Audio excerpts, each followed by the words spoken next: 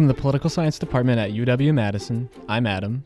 I'm Mia. And I'm Michael. Declare that I am a candidate for President of the United States. I am going to run for president. That's correct. What's going to be different this time? We're going to win. We are I'm the proud son of South Bend, Indiana, and I am running for President of the United States. In this podcast series, we will speak with UW-Madison faculty members and other campaign and election experts and hear their insight into the 2020 election. And we will make America great again. This is the United States of America. There has never... To announce my candidacy for president of... This is 1050 Bascom, Election 2020.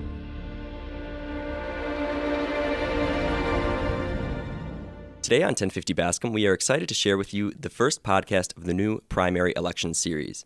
Throughout the coming weeks and months, we will be sitting down with faculty and other campaign and election experts to discuss the 2020 caucus and primary elections. We will talk to Professors Burden, Cannon, Kramer, Owens, Powell, and many others over the course of the Iowa, New Hampshire, South Carolina, and Super Tuesday elections.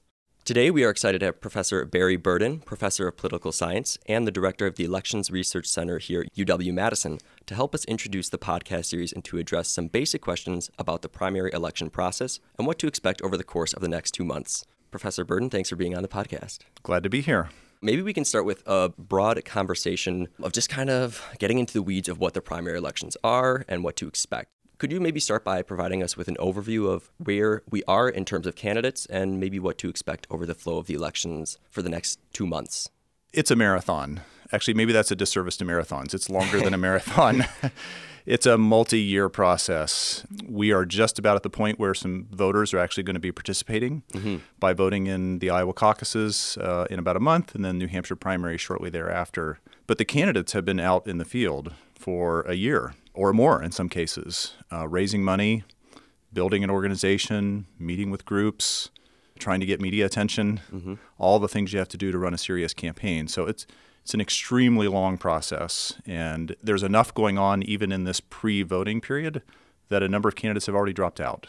Right. Because they didn't make the debate stage, because they didn't raise enough money, because they just weren't getting traction in some form or another. But now we're about to enter the real voting, and it always begins with Iowa and New Hampshire.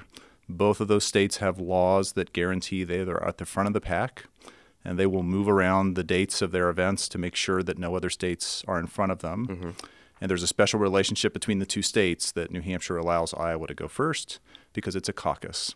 Right. And New Hampshire goes first as the first primary. Then there are two other states that come in rapid succession after that. That's Nevada and South Carolina. So those four get special treatment by both parties. They're in what's called a carve-out period where they each get to have their own day devoted to them, and it all happens before the other states get going. The other states aren't really allowed to jump in until this year. It'll be March 3rd. And a bunch of them have decided to do that. That day is being called Super Tuesday. There's usually some version of it every election cycle.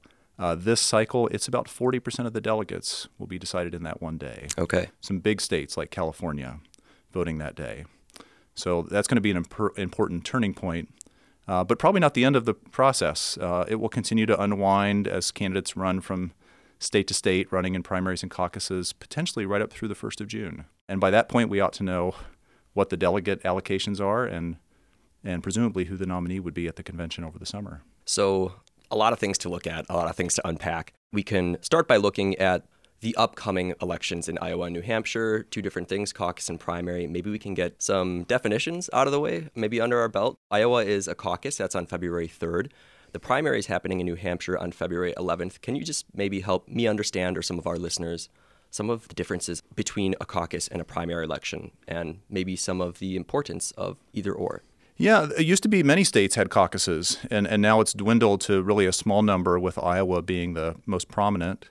Caucuses are essentially precinct level or neighborhood meetings that happen on one night, in this case in late January or early February, where neighbors who are aligned with the party come together in gymnasiums and church basements and rec halls and sometimes private homes and express their preferences for the candidates. There's a little bit of debate that goes back and forth, and in Iowa there's something called a realignment process where after people state their initial views, they're allowed to change and realign with a different candidate. Right. And then the votes are counted. And all of those votes are added up and become the statewide caucus votes that you'll hear about on caucus night. But it's actually the first stage of I think a 4-stage caucus process in Iowa that scopes up to county caucuses and then district caucuses and then a statewide party convention. So it's very different from a primary election, which is what most states, including Wisconsin, uses and New Hampshire uses. That's like a regular election that most of us would recognize. Mm-hmm. There's a ballot. The state produces it. Voters go to polling places and cast a ballot to mark their preference for the candidate. So that's the New Hampshire process. But those states have always, at least for a long time, been first, and so they have very high levels of interest, and voters there are accustomed to seeing the candidates on their streets and getting personal contact with them. But one key thing to remember is that the primary, because it's open to anyone who's eligible and is just a voting process, has very high levels of participation. Probably over half of New Hampshire voters will participate in the primary. Okay. So it looks like general election turnout in many states. Iowa, because it's a caucus and demands more of people to go to these meetings and spend some time, has much lower levels of participation. Maybe 10 or 15% of people who lean Democratic in Iowa will be involved in the caucuses this time. So it tends to be a more dedicated, somewhat older, more affluent group that has the resources and interest to do this sort of thing. You mentioned briefly that there's a law that actually puts Iowa first. Why Iowa? We think about Iowa, it gets so much attention in the election series, but looking at the state, it's not super representative of the rest of the country. So why is Iowa so important? Well, it's important because it's first, and it's first mostly because of history and inertia. Okay. Back in the 1960s and 70s, when states began adopting primaries and other ways to nominate candidates, Iowa wanted to stick with its caucus but realized that it needed to move the date in order to get all of those different stages of the caucus process done by the time of the summer convention. So as officials in Iowa looked at the calendar, they just began backing up, and it turned out it needed to be in January or February, maybe March, that the first caucus would happen, and that was well before other states. And then by about 1976, candidates began to realize if they went to Iowa and made a splash, winning in a kind of a surprising fashion, they could turn that into momentum that would parlay into additional victories. Jimmy Carter was the person who really pioneered that back in 1976. Okay. So it's just sort of an accident of history and administrative details that made that happen. Sure. But then candidates began to take advantage, and now Iowa's exceptionally proud of having its place. But there, as you say, there is criticism within, especially the Democrats, about the representativeness of Iowa being a small population state, rural state, largely white state. Doesn't represent the base of the Democratic Party for sure, and probably does skew the kinds of things even that candidates talk about or who does well. So every cycle, the Democrats in particular take a hard look at whether Iowa and New Hampshire should be first, and they always end up leaving it. They did add South Carolina and Nevada as two of the first four a few years back to try to diversify things with different parts of the country and different demographics. But at the moment, at least, Iowa and New Hampshire are keeping their place. I know it always gets contrasted, Iowa with South Carolina, just looking at that demographic base. How have some of the Democratic candidates been approaching Iowa and South Carolina differently? I've seen a lot about Biden, sometimes hedging some of his hope in South Carolina that he'll perform better there. And we kind of see maybe some of those more ideological characters that you're talking about emerge in Iowa. Where are we right now in the Democratic primary with who's coming to the top in these different elections? Yeah, it's a really nice comparison because it shows you how much randomness there is in the process. If South Carolina was first and Iowa was second or third, we might end up with a different nominee. Yeah. So in Iowa, someone like Pete Buttigieg is doing quite well. He's very organized there. He spent a lot of time in the state, raising a lot of money. He's got some endorsements there, so it's working for him. He's having no traction in South Carolina. The South Carolina electorate is much more African American. Black voters there are a very large component of the Democratic primary. Just his message is not resonating with those Southern Democratic primary voters for whatever reason. But Biden is. And Biden can wish that South Carolina were first, and that would let him seal a win and then move on to other states. But right now he needs to hold on and at least not be embarrassed in Iowa and New Hampshire to get to that what's called a firewall in South Carolina, and then maybe on the Nevada where he's also doing well. What do you mean by firewall? So candidates have different strategies. Someone like Buttigieg doesn't really have national name recognition. He doesn't have a national campaign. He doesn't have organization in other states. He's put all of his effort into Iowa and New Hampshire, and he's raised a lot of money to build good organizations there. He's hoping to do well in those states, and hopefully that will create more buzz that will let him then compete in the Super Tuesday and other states down the road. Biden is sort of the opposite of that. He's a national figure. He was vice president of the United States, very well known. He's got organization in many states, and doesn't have to win Iowa and New Hampshire, though it would be nice, and losing them would give him trouble. But South Carolina is insurance for him. It's sort of a firewall in that it's a protection that he's very likely to win there. No other candidate has gotten near him in the polls in South Carolina, and probably in Nevada as well. He's been ahead in all the polls that I've seen. So of the first 4 states, Biden has in his back pocket essentially 2 of the 4, and just needs to work his way through these first couple, and he's still going to be competitive. If someone like Buttigieg or Warren or even Sanders can't win Iowa and New Hampshire and then lose South Carolina and Nevada badly to Biden, going 0 for 4 and trying to resuscitate your campaign on Super Tuesday is pretty tough. Mm-hmm. Biden in some of these debates has had not so great moments, stumbled a little bit. You see things, I know if you're on Twitter, you see stuff pop up a lot about ways he's misspoke or borderline offensive things he sometimes says. Why do you think if he can stumble like this, he continues to remain so viable as the front runner? Is it about electability? I think a lot of it is about electability, but also a lot of it is trust among Democratic voters who know him and have known him for many years. This is one of the things the Twitterverse doesn't like, that he's been in Washington for 4 decades. But it's actually allowed him to build up a lot of credibility with Democratic voters, especially African-American voters who are fond of the 8 years he spent with Obama in Washington. He has high levels of name recognition, higher than any of the other candidates. So he automatically comes in with that kind of bonus. And he's actually been on a national ticket that won 2 presidential elections. Right. So it's not crazy at all to think he has a high level of electability.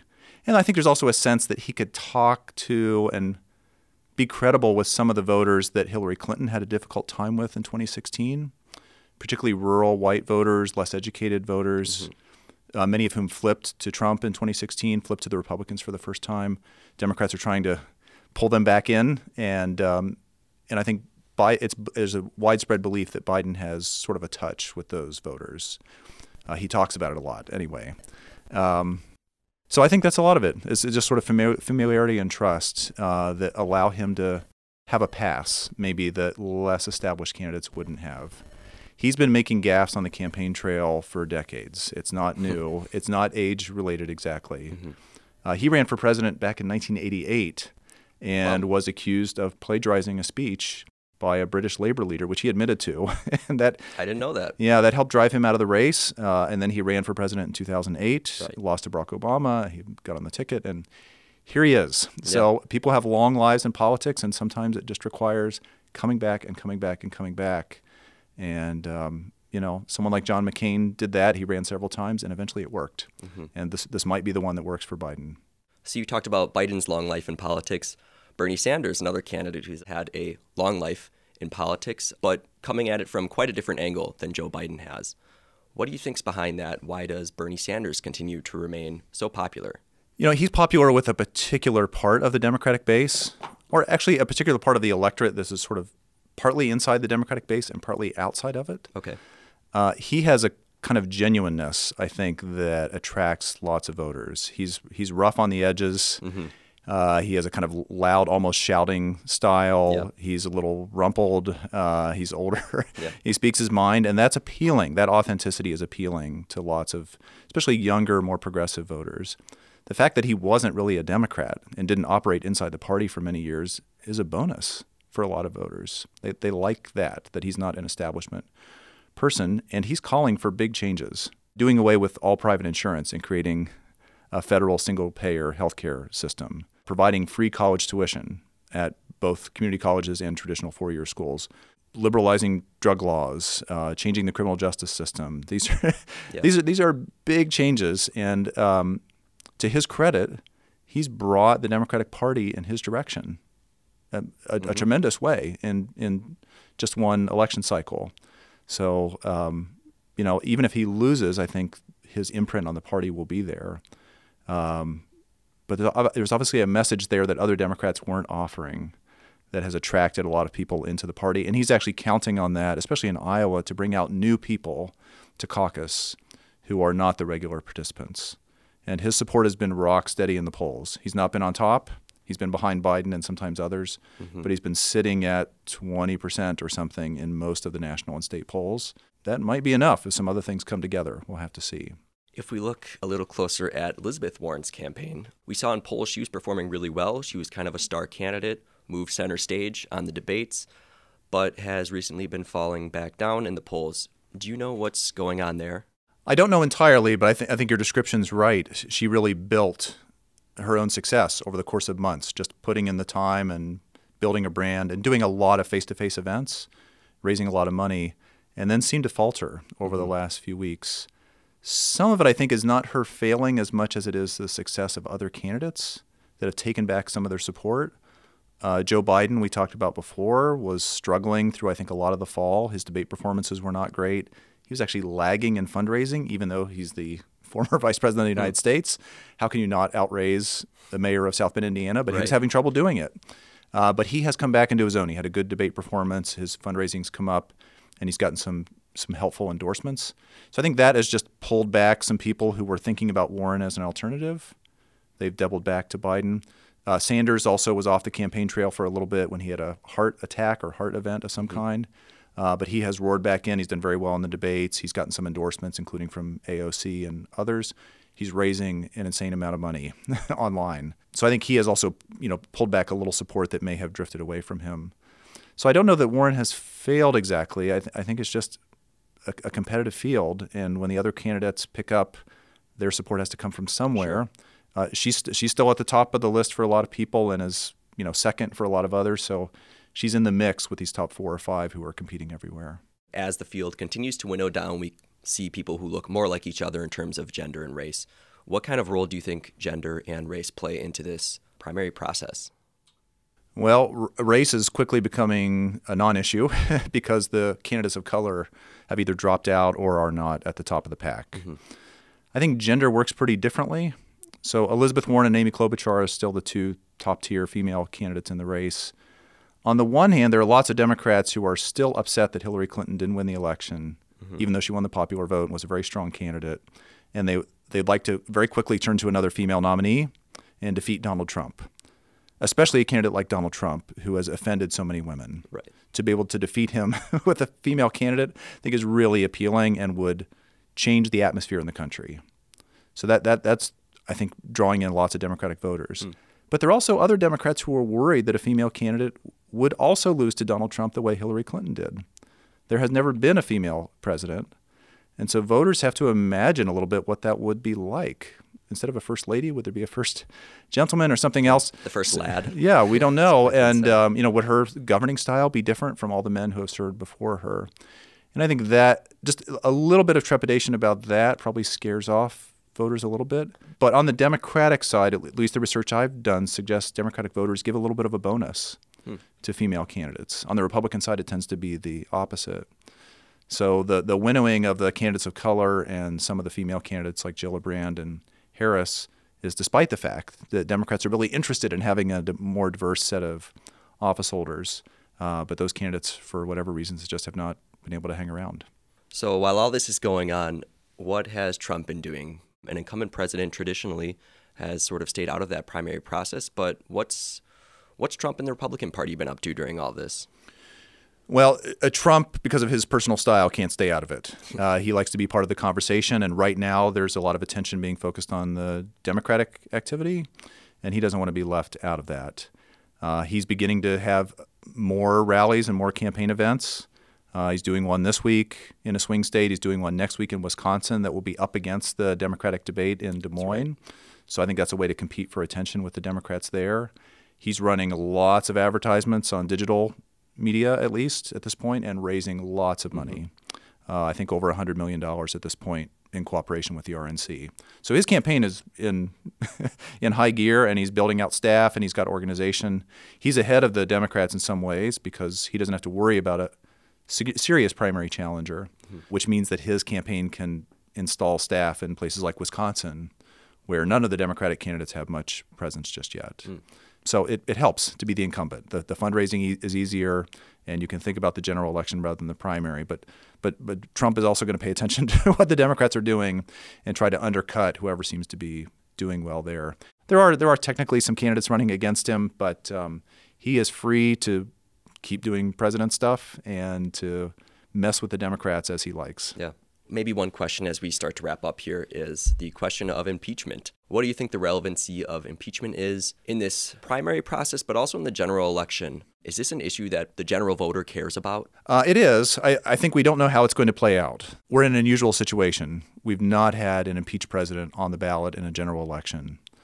Assuming that Trump is still running in November 2020, that'll be part of his identity, assuming the Senate doesn't remove him from office. The early polling has indicated that impeachment has probably worked to generate even higher levels of enthusiasm and interest, especially on the Republican side. Surveys that were being done in mid to late 2019 showed that Democrats were really juiced up about the election, showing higher levels of enthusiasm and interest than they have shown even in general, in the heat of a general election. But Republicans weren't quite at that same plateau.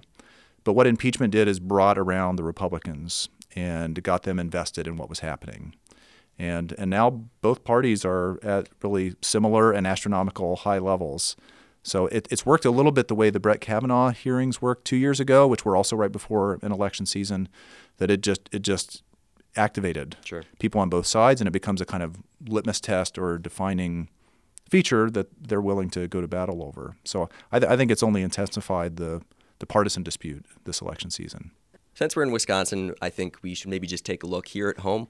What our state's going to be doing in the next election, our role that we're going to be playing in this primary process. Where do you see Wisconsin going right now? Wisconsin has an important role to play, I think an increasing role as we get closer to Election Day. Wisconsin's primary is in April. It's the only primary on its day, April 7th, so the state will get attention from whichever Democrats are left in at that point.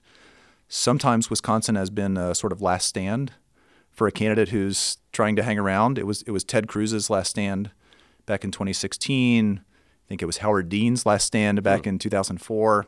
So it's often kind of a turning point. About 2/3 of the delegates will have been decided at that point. So the race is not over, but we're beginning to see the end by the time Wisconsin happens. Yeah. There's some uncertainty about where we'll be in April, but I think Wisconsin will still have a role to play in the primaries. But then the Democratic National Convention will be hosted here. Right. The first time the state has hosted a national party convention. It'll be in Milwaukee. That's a sign from the Democrats that they know Wisconsin's important. Republicans know it too, but they were not going to have their convention in the same place. Right. There will be a tremendous amount of investment by both parties in our state. That it's already happening. Everyone knows Wisconsin is likely to be one of the key battleground states or tipping point states, swing states, whatever you want to call them. This is a state that's had a very close election in 2016, where Trump won by 20,000 votes with 3 million cast. Wow. A governor's election 2 years after that, where the Democrat won by less than 1 percentage point, and a Supreme Court race just last year that was decided by less than 1 percentage point. So that's 3 razor-close elections that have gone different ways in 3 years. So I think we all know that Wisconsin's up for grabs, and its 10 electoral votes are enough to make the difference. So I think we should expect candidates to be visiting the state and to be saturated by ads, and for the campus to be targeted by campaigns to try to register and mobilize students and recruit volunteers. It will be, I think, a fun and engaging election season here. Yeah, interesting or terrible time to live in this state, depending on what you think. Professor Burden, thank you so much for sitting down. I learned a lot. I'm hoping that people who listen can also get an idea looking forward with a little more of what to expect, a better idea of what's going to be happening, and hopefully we'll speak to you again soon as the election moves forward. Yeah, thanks for having me. Thanks.